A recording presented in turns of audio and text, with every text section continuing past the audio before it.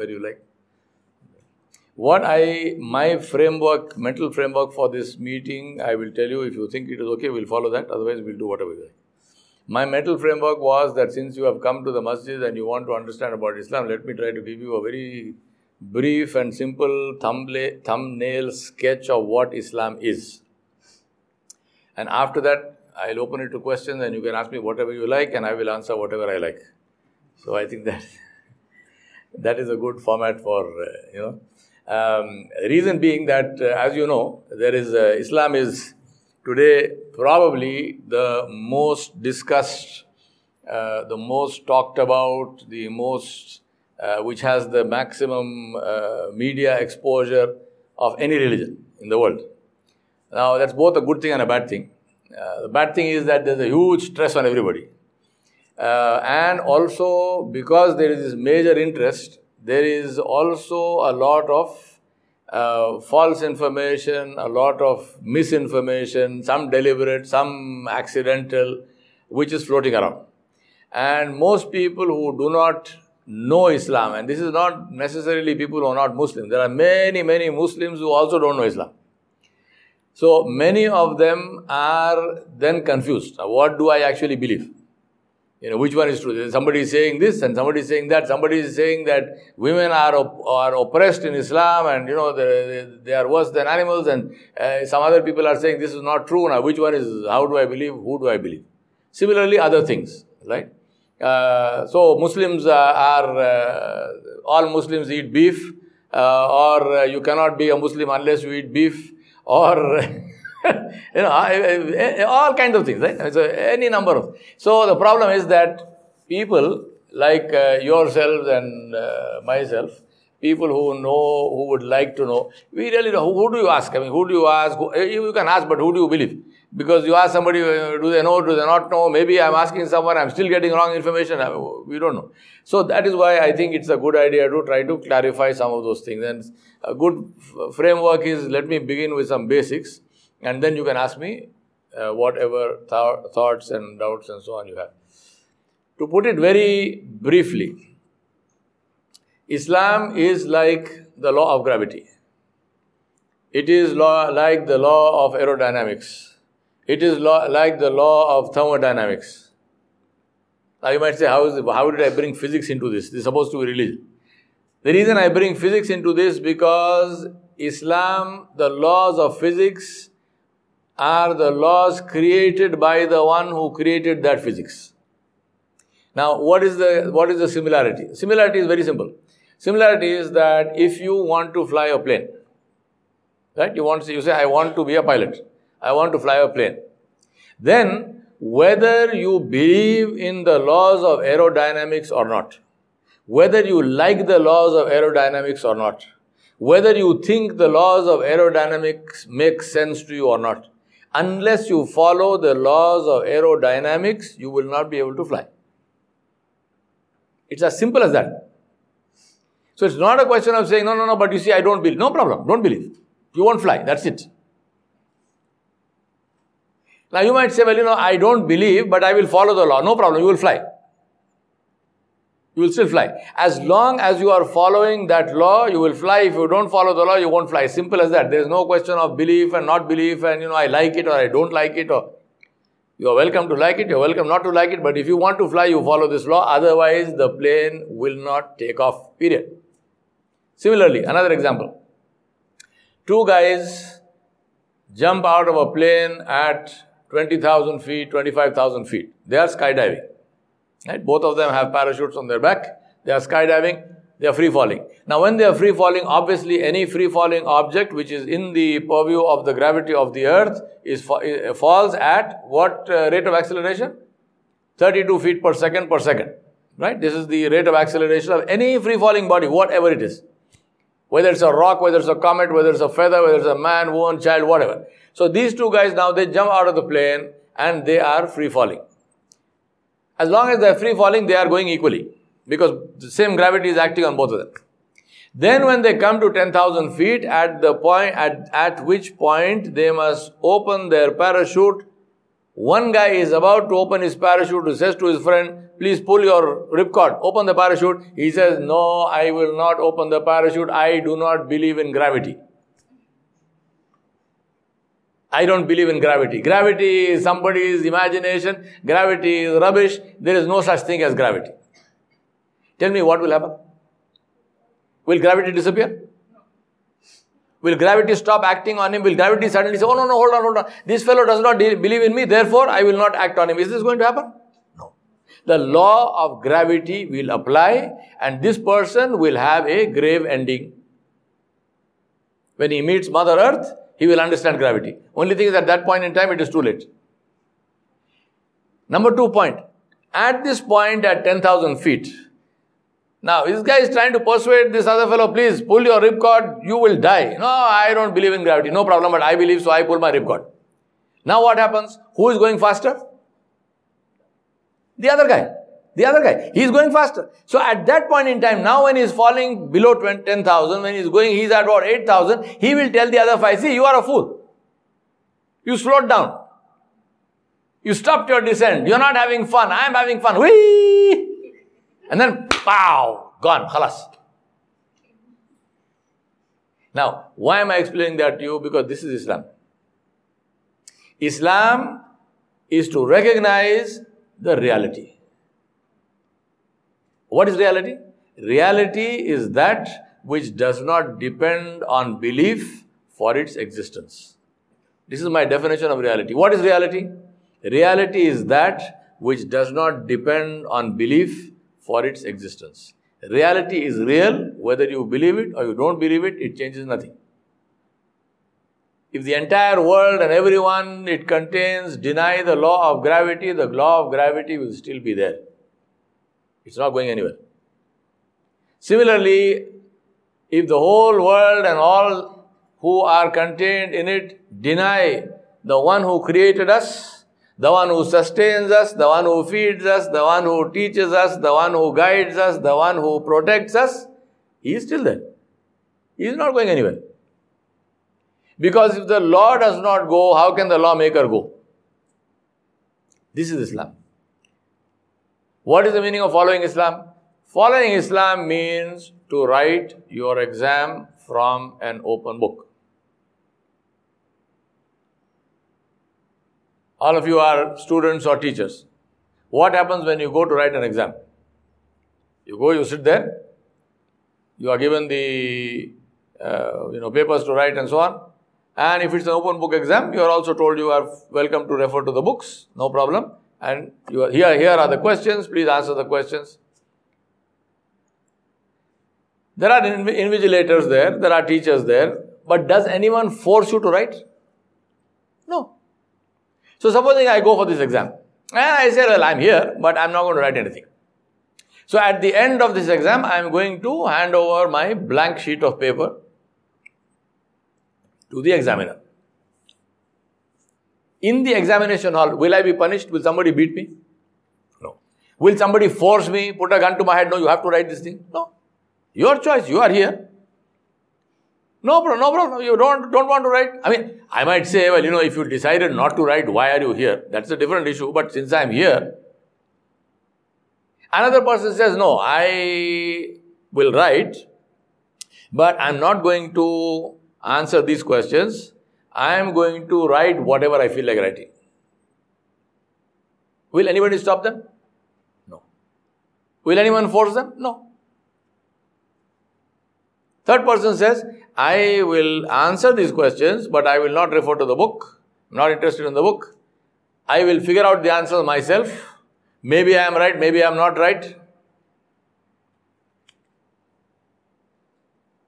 And there is a final person who says, I am here for the exam. I am taking this matter seriously because at the end of the exam, there has to be a result. That result is going to be important for me because based on this result, I have to go somewhere.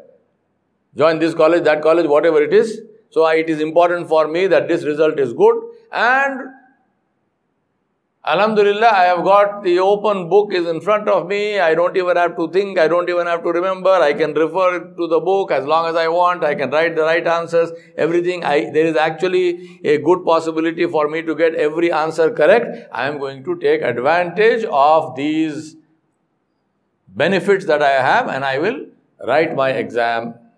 Out of all these 4 people, who is going to pass the exam? The 4th one. The one who followed that thing and he did the book and so on and so forth. This is Islam. Because this world is an examination hall.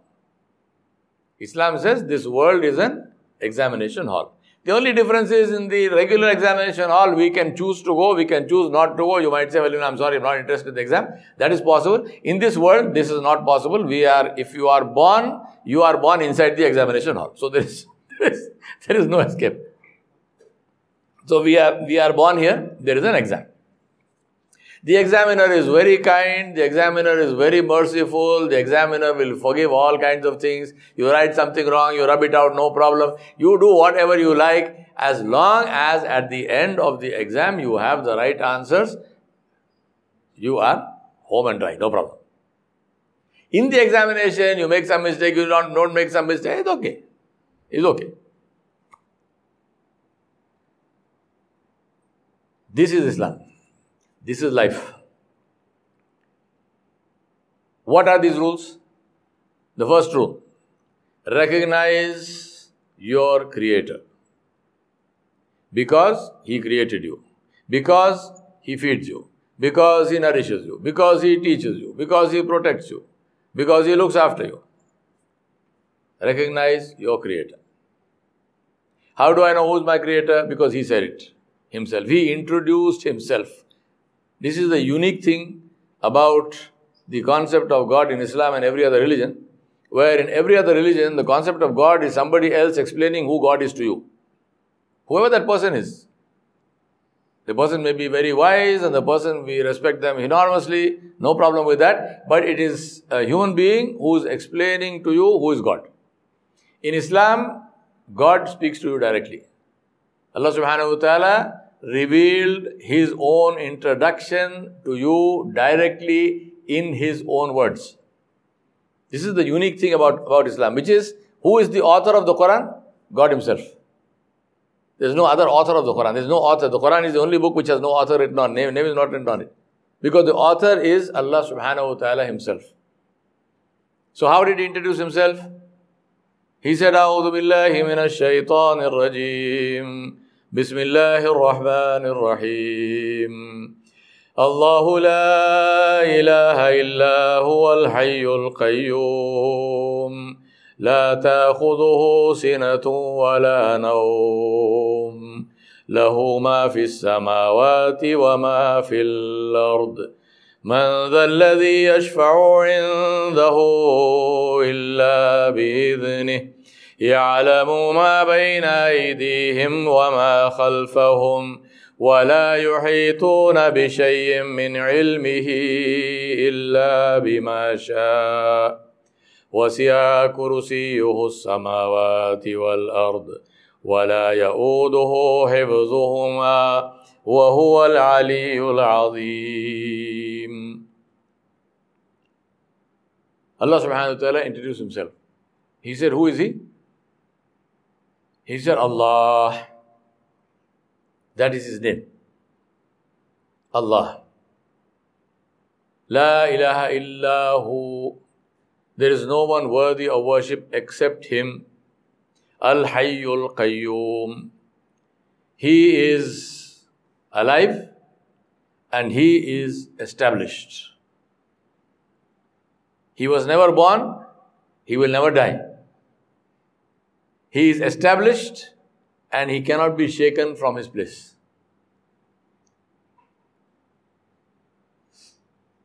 لا تأخذه سنة ولا نوم. He does not get tired. He does not sleep. He does not need sleep. He does not get exhausted. He does not blink an eye. Because He is not like us. The basic concept of God in Islam is Allah is Allah. لَيْسَ كَمِثْلِهِ شَيْءٌ. There is nothing in creation which is like him. This table here was made by a carpenter. Does it look like the carpenter? No. Does the table have to look like the carpenter? No. Is there any similarity between the carpenter and the table? No. But the carpenter made the table. You will not see the table created itself. Ta'ala Allahul Amthal, Allah subhanahu wa ta'ala is beyond any mithal, any example that we can give. The creator does not have to look like the creation. The creator does not have to be in the image of the creation. The creator can create whatever he likes. Why do we worship Allah? Because he is unlike anything we know. Allah is not a superman, he is not a superwoman. Allah is not a Indian man, an Indian woman. He is not a Greek man or a Greek woman. Have you ever thought about this, that how is it that we have all the pantheon of gods in Greek and Roman mythology? There's not one black person in it. How come? Think about that. They're all white and blonde. People create God in their own image. Islam says, no, there's no need for you to exercise your imagination to create God in your image. That is why if I create my God will look like me. I am Indian, my God will look Indian. I am Greek, my God will look like a Greek gods. If I am Roman, my God will look like a Roman, because that's my concept of what is good, what is beauty. My concept of beauty will not be a black person. My concept of beauty will not be a white person. My concept of beauty will be an Indian person. So if I am going to create God, my God is going to be another super Indian. So my God will be stronger than me, bigger than me, and so on and so forth. But it will be somebody like me. I have relatives, so my God will have relatives. I have a wife, my God will have a wife. I have a husband, my God will have a husband. I have children, my God will have children. They will be different from my children, but they will still be children. Islam says, no. All of this is your imagination. Most welcome, exercise your imagination. Nobody is going to chop your head off for that. No problem. Reality is different. Like aerodynamics, like gravity. Imagine whatever you like, but respect the reality, because one day you will be in contact with it. And what is the reality? The reality is that God is like nothing like us. Allah is Allah. He does not get tired by creating things. He does not need sleep. He does not need rest. All of these are our human issues. We get tired. We need rest. We need sleep. So when we create a God, we say God also needs sleep. If God is like me, why must I worship Him? Simple question. If God is like me, no matter how big, how much of a superman, if He is like me, why do I worship? I can respect Him. Yes, sure, no problem. I respect my teachers. I respect my elders. I respect, my friends. Worship is different from respect. Worship is to completely and totally surrender yourself before the object of worship and ask help only and only from Him. And that is why the Quran says, Iyaka na'budu wa iyaka nasta'in. It is a declaration of faith which is done in every single rakat of every salah. When we pray, this is what we say, Iyaka na'budu wa iyaka nasta'in. Oh Allah, only You we worship and only You we ask for help. Nobody else. We do not join partners with You because there are no partners to You. This is Islam. Man dhalladhi yashfa'u indahu illa bi'idhni. Who is it who can intercede? Who is it who can come in between people? Who is it who can tell God, do this, do that? Nobody except by His will. If He wants somebody to intercede, if He wants to say, yes, you please, tell me, who do you want? Tell me, do you want me to forgive somebody? You say, yes, please. That old man sitting there, please forgive him. No problem. Then this will happen. But without His permission, won't happen. No matter who you are. In this world, you might be a great king and a queen or a great scholar or whoever you are. Without the permission of Allah, you will not be able to speak. يَعْلَمُ مَا بَيْنَ أَيْدِيهِمْ وَمَا خَلْفَهُمْ. He is the one who knows what is before them and what is behind them. Before and behind refers also to physical before and behind, but it means also the future. what is going to happen in this world tomorrow, 100 years later, 10 years later, 1,000 years later. Do we know? We can conceptualize, we can imagine, we can say that if the global warming happens the way it is happening, then there won't be any future. Forget about what will happen in the future, there will be no future. Because we are burning up fossil fuels, we are filling the atmosphere with carbon dioxide, we are cutting trees like there is no tomorrow, we are doing all kinds of stuff, we are polluting the earth, we are polluting the air and the water and everything else. We are poisoning this world and the earth. There will be no future if we continue like this. But this is our imagination. I'm not saying it is wrong. I'm saying, if I tell you absolutely with certainty, can you tell me what is going to happen in 2020? You say, sorry, excuse me, how will I tell you certainty? But Allah knows. With certainty. With absolute certainty.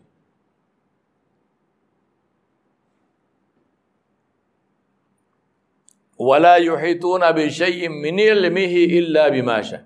Who is it that can have his knowledge without his will? The concept of Islam about knowledge is that all knowledge is from the Creator. Whether it is knowledge of physics or theology or chemistry or mathematics or biology or sociology or any kind of knowledge comes from only one source, which is the Creator of all that knowledge. And He gives that knowledge to us depending on how He wishes, which means He gives in connection and in proportion to the effort we make to acquire this knowledge. Knowledge is not given only to Muslims. Knowledge is not given only to those who worship Allah. Knowledge is given to the one who makes the effort to gain this knowledge. If that person is a Muslim, very nice. If the person is not a Muslim, that person will still get the knowledge, and that knowledge is still from Allah subhanahu wa ta'ala only. Whether the person receiving the knowledge accepts it, agrees with it, does not agree with it, makes no difference. That knowledge is from that particular source. This water is coming out of that cooler. The water is for anyone who wants to take it. Whether I say this water is from the cooler or somewhere else, doesn't matter, the water is from the cooler.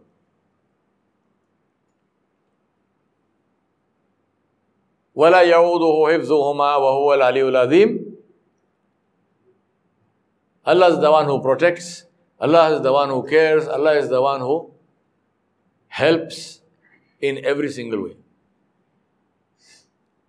I recited the Quran because some of you may not have heard the Quran. How many of you heard the Quran for the first time? Good, alhamdulillah.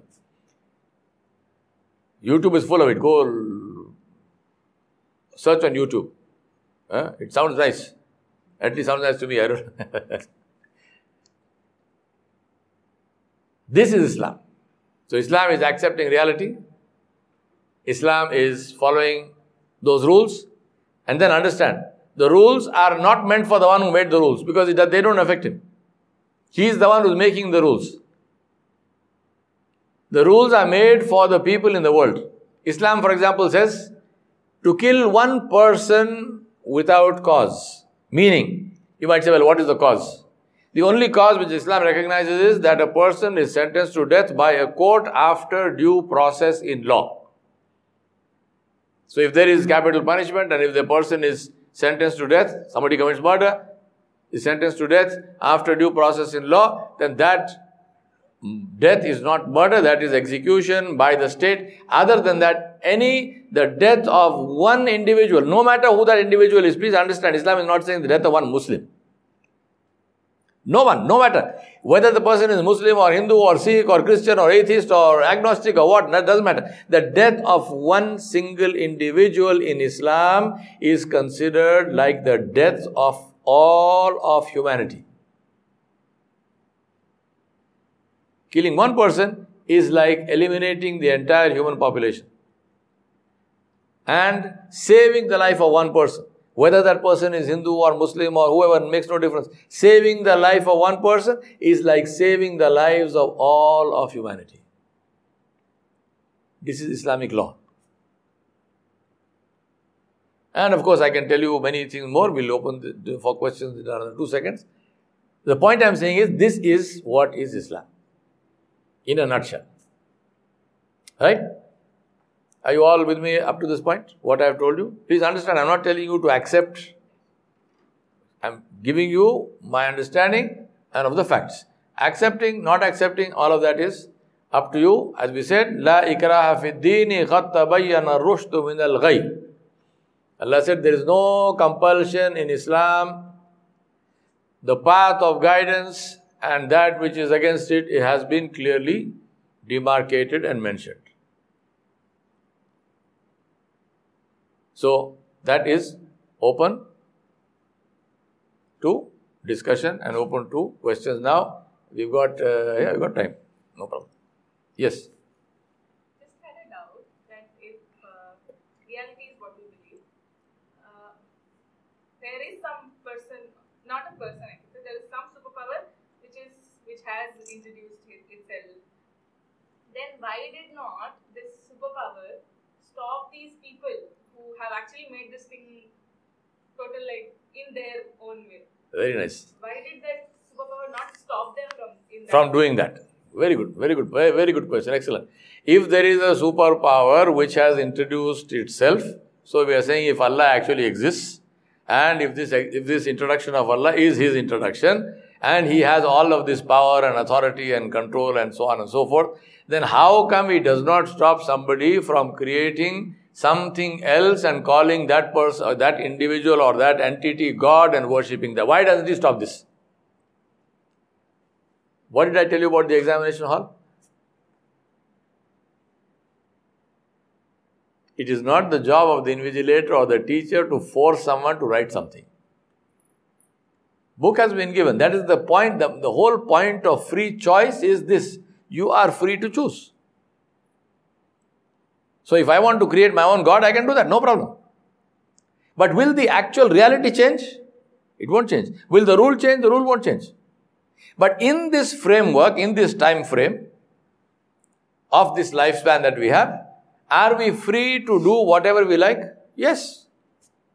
Having said that, you might say, you know what, I did not know the consequences of this. If I had known the consequences, I would not have chosen.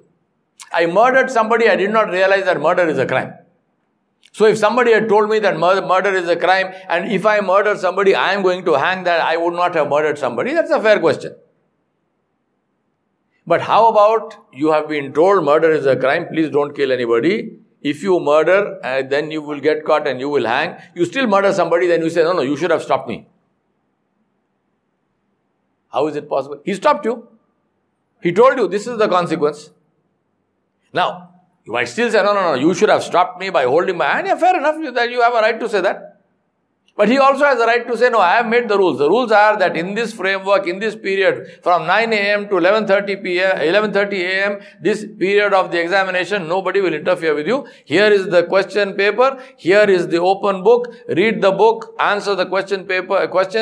Write something. Don't write something. Whatever you like. This is the rule. That also is a rule that you have free choice. There's no compulsion. Nobody can force you to accept Allah. Nobody can force you to accept Islam. Nobody can force you to, even if you are a Muslim, born into a Muslim home, nobody can force you to pray. Nobody can force you to do anything. But at the same time, all the rules and the consequences of the rules have been explained. That is the whole concept of free choice. Any other question?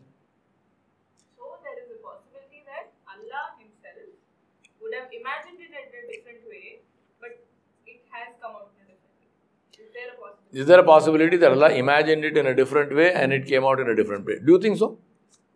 Because if Allah has pre-knowledge of everything, can He make a mistake? Oh, I imagine it like, how come this happened?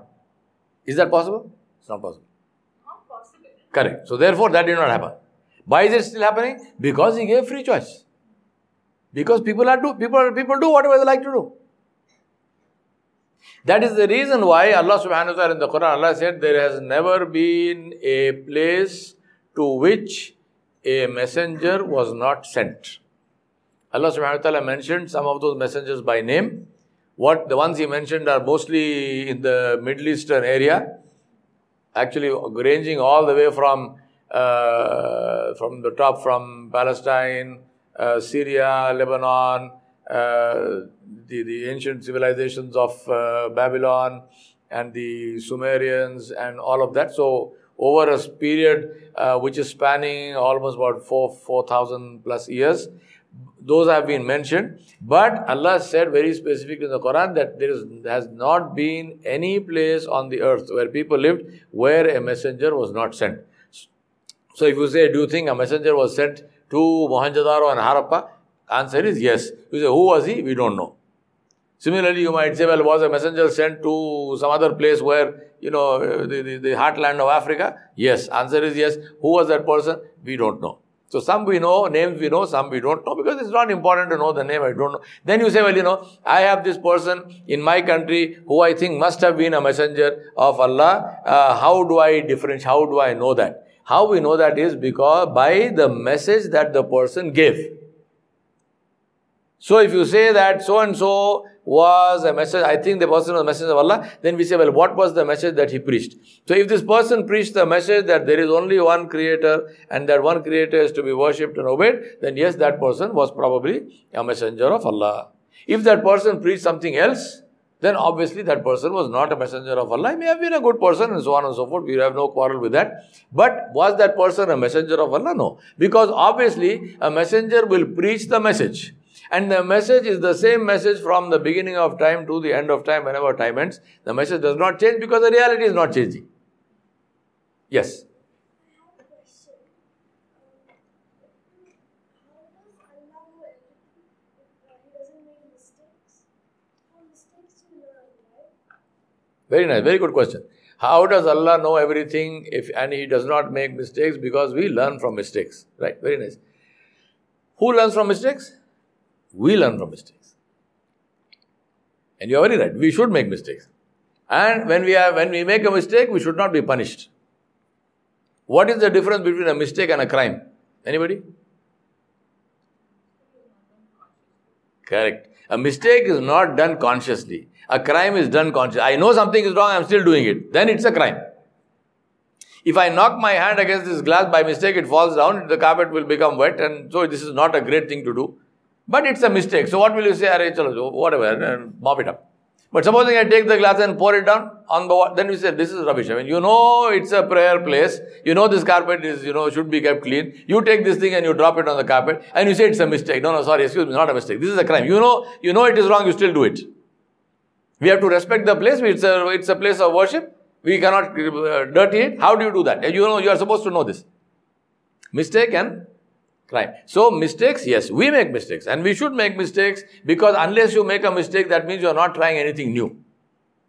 If you never try anything new, you will never learn anything. So you have to try. If you make a mistake, no problem. Learn from that mistake. That's how we learn. But Allah is perfect. So all knowledge belongs to Him. When all knowledge belongs to Him, how can the one who has all the knowledge, how can he make a mistake? Same analogy. For example, if you make a mistake and I make the same mistake, what are you going to say? You will say, no, it's okay forever. How come you made the same mistake?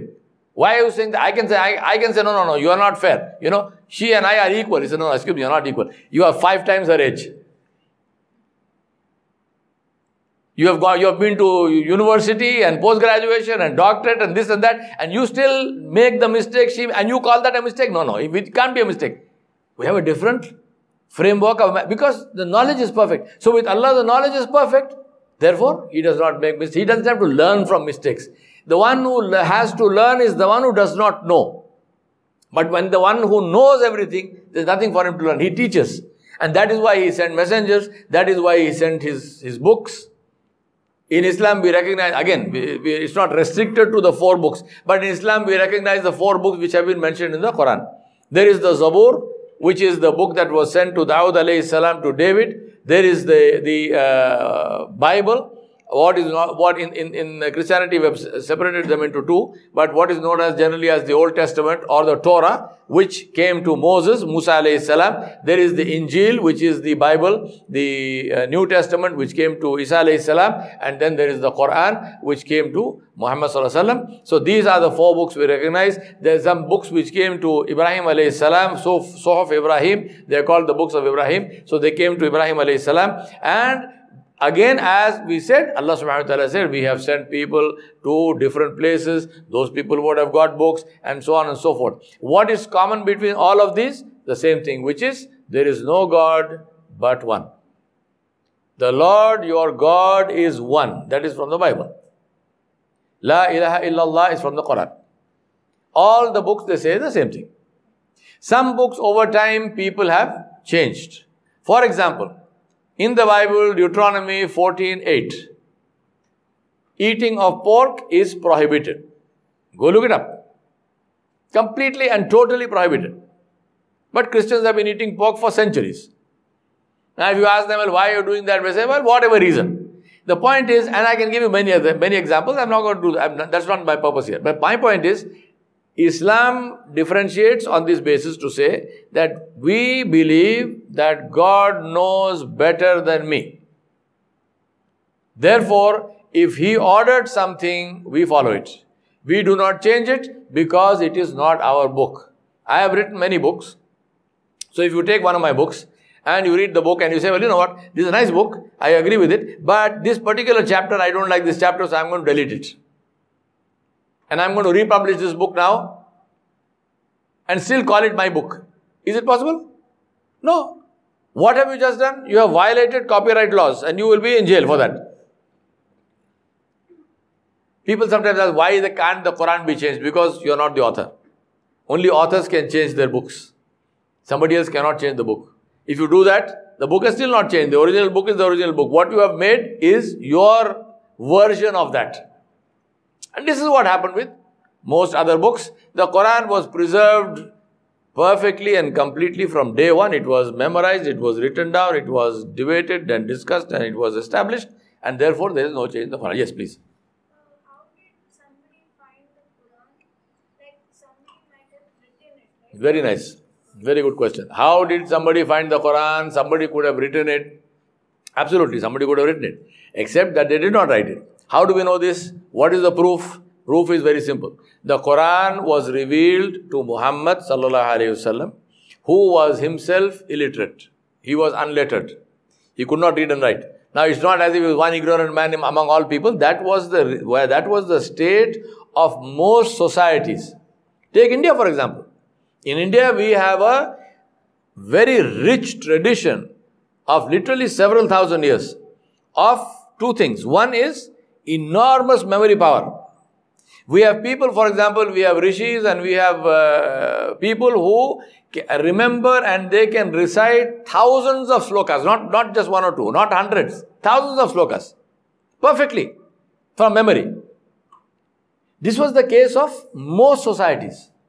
People could speak, they could memorize, they could recite, and they were perfect. I mean, there were people at that time, because the memory was exercised that much, it was very strong. Today, we can't even remember one phone number. I remember when I was your age, I remembered many phone numbers. All my friends' phone numbers I could remember because we had no other way. We had a fat telephone, directly you have to look it up. Otherwise, we had no cell phones. So you had to remember the numbers. But today, I can't even remember. I don't even remember his number. Azhar's number. Because I don't need to remember it. So memory has gone blank for all those things.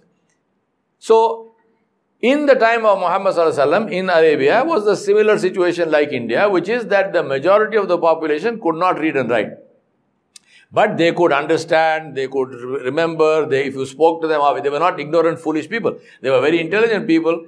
Even today, if you go into many of our villages, you will have people who cannot read and write, but they are very intelligent people. I've worked with them for over 15, 16 years in Kerala and Tamil Nadu.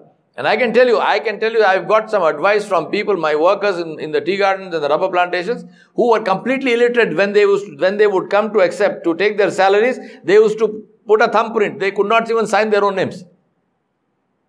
But brilliant advice. One guy created a water channel for me over 2 miles using gravity. And he only used bamboos and 2 diesel drums. That's it. It's hydraulic engineering. And that guy was a thumbprint fellow. He could not even write his own name.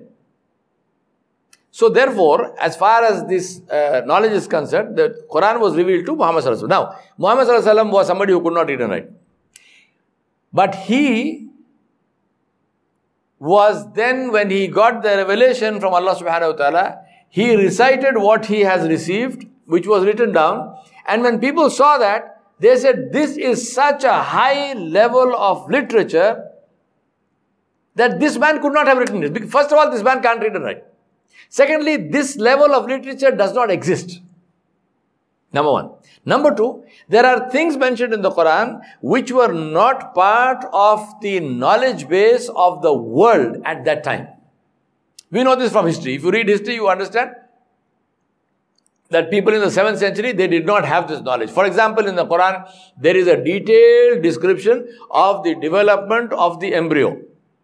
From the time of conceptualization, when a baby is made, from the time the sperm and the egg come together and a embryo is formed, to the time of the birth of a baby, the Quran gives a detailed scientific explanation.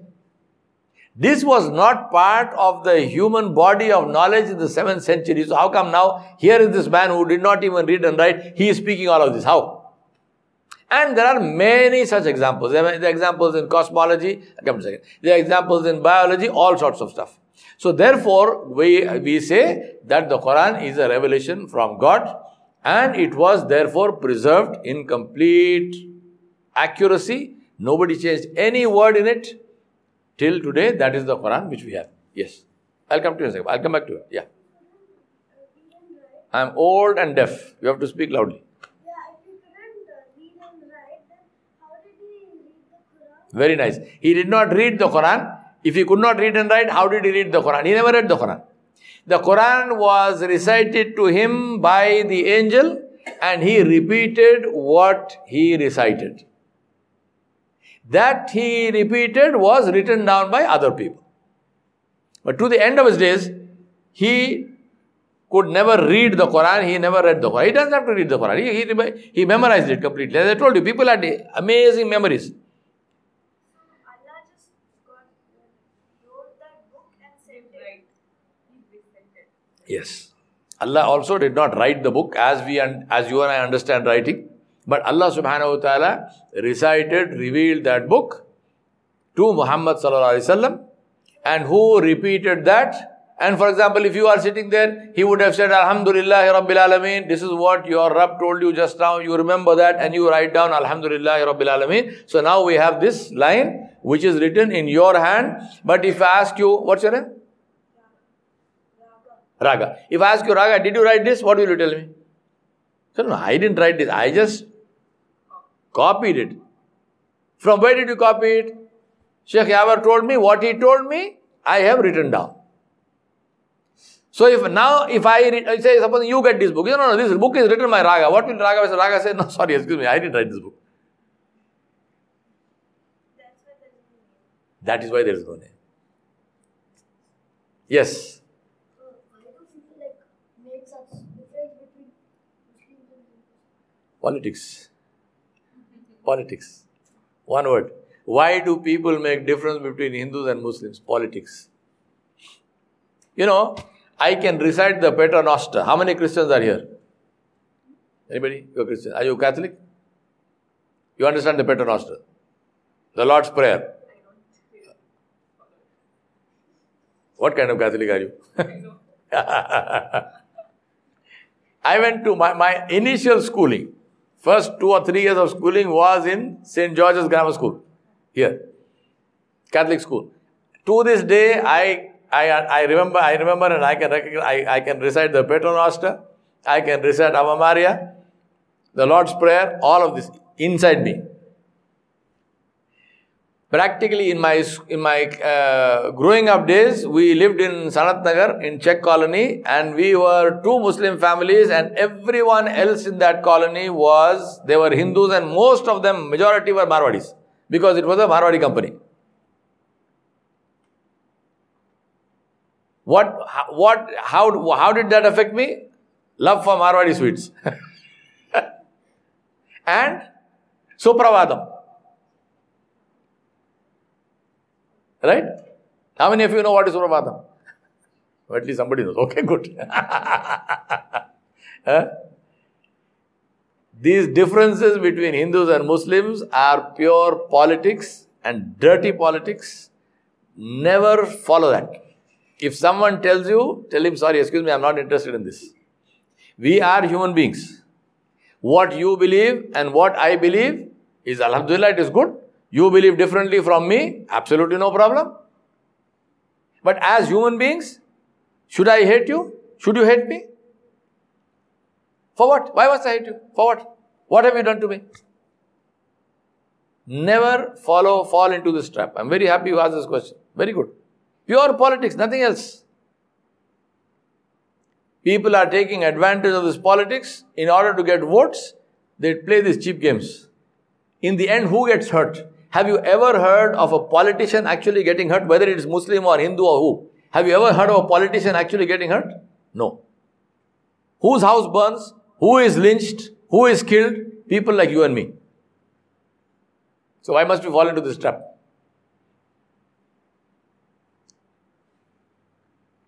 Did you all get the sweets?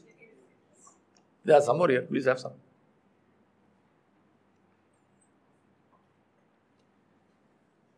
Anybody else? Yes. Why women are forced to wear burqa? Very good question. I'm wondering how come these questions are not coming. Why are women forced to wear burqas and cover their hair? Now, first thing, who forced you to wear this burqa? I'm asking you. There's nothing like force, I was into that.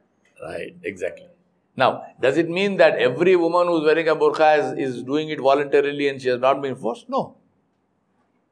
Some women are forced, just like some women. I went to one of my very good Chettiar friends in Palatur, in Chettinad. His daughter was getting married.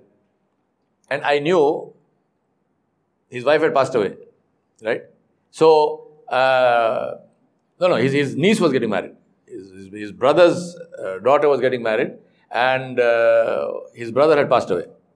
So when I went for this wedding, I am looking for this girl's mother, and I don't see her anywhere. This is very strange. This is the woman, her daughter is getting married, and she is nowhere to be seen. So I asked somebody, I said, his mother, where is, I'm speaking Tamil. So I said, where is her mother? He said, no, she cannot come. I said, Hada? It is her daughter's wedding and she cannot come? She cannot bless the daughter? No, she can. Hey, what kind of, I said, why? Tell me why. He said, no, this is Ashubh, this is, bad luck.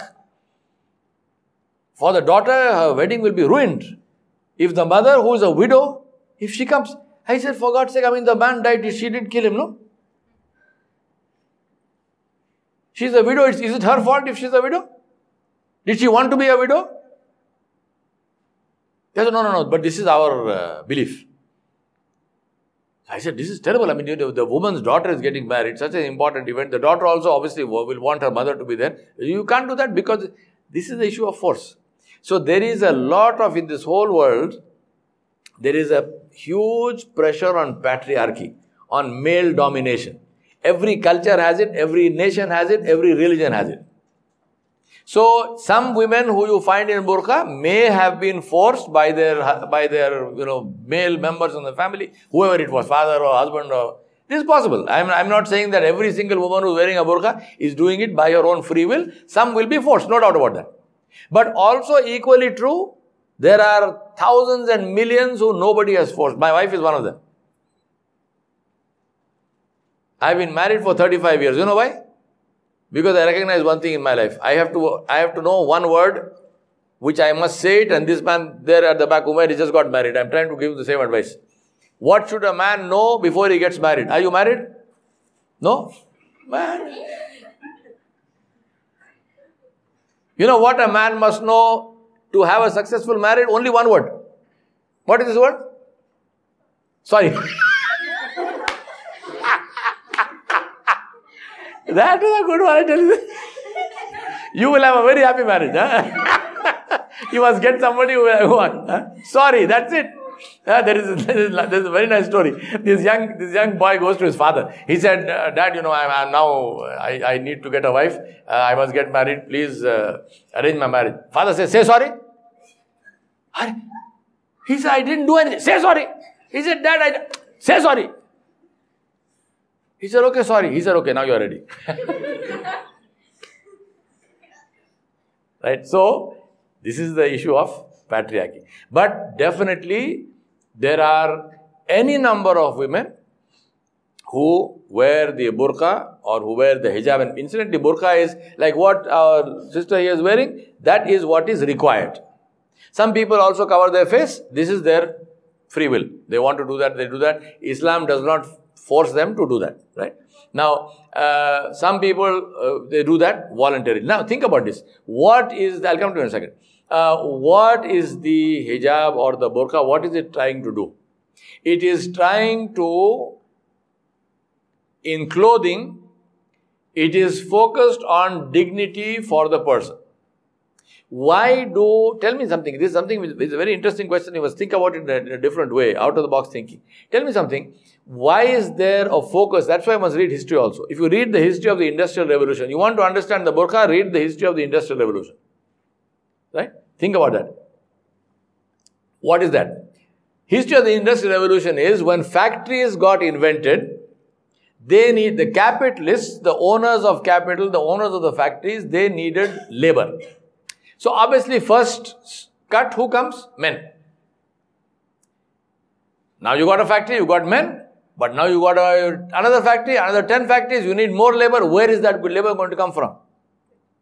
So they say, women are sitting in the home, they are not doing anything. How can we get them into the factory? They had two problems. First problem was, with the women also the children. So if we take the man and the woman both out of the factory, what to do with the children? That is where schools came into being. So instead of one parent or two parents looking after two children, we say collect all these 20 children, put them into one room, one adult is enough to look after them. This is how the schooling system started at the same time as the Industrial Revolution. And then what did you have? You had women who were dressed like her. What is the picture of Mother Mary? What is the statue of Mother Mary look like? Like her or like me or like you? Have you ever seen a Mother Mary in miniskirts? Have you ever seen Mother Mary in jeans? Have you ever seen Mother Mary with the hair flowing all over on a nice afro or something? No. Why? Because that is a symbol of dignity of the woman. So you had people dressed like this. Now the problem is, I don't know how many of you understand manufacturing, but if you go to near a machine, wearing loose clothing is dangerous. Because it will get caught in the machine, it will pull you into the machine. Next thing you know, you lost a hand or head or something. So we say, no, we can't have that. We must have people wearing tight clothing, which is for, number one, for safety. Number two, now you have this woman who has this 36, 24, 36 kind of figure, but now she is in tight clothing. Who is enjoying this? Another woman or the man? The bearing of women's bodies, whether physically or because of tight clothing, is the mark of male domination. It is not the mark of freedom of the female. It is a mark of the enslavement of the female mind, where the female has been convinced that your freedom is to show yourself to me so that I can enjoy. They don't say that in so many words, but that is the actual reality of the so-called freedom of woman with regard to clothing. So it's a combination of Industrial Revolution as well as a psychological enslavement of women thanks to patriarchy and male domination. So think about it in that context. Forget about the burqa. Take our Indian clothing norms. Why do women wear a ghungat? Why do especially in Rajasthan, Marwadi women and other women, they pull the ghungat over their face? Why? To this day, if you are driving in rural Rajasthan, you will find the women are village women walking on the road. They will have their head covered like you have it covered. But if you stop the car and they see men there, they will immediately pull the. Why? They are not Muslim women. This is the symbol of dignity. This is the symbol. We don't want to show our bodies to every man who wants to look at us and drool. Sorry, no, that's not, I'm not a sex object. You want to relate to me as a woman? Relate to me as a woman. No problem. I'm equal to you in every respect. This is what Islam says. But you want to look at me as a sex object? Sorry, I'm not interested. That is not why I was created in the world. This is the concept of burqa and hijab in Islam. After that. Alright? وصلى الله على نبي الكريم وآله وصحبه أجمعين برحمته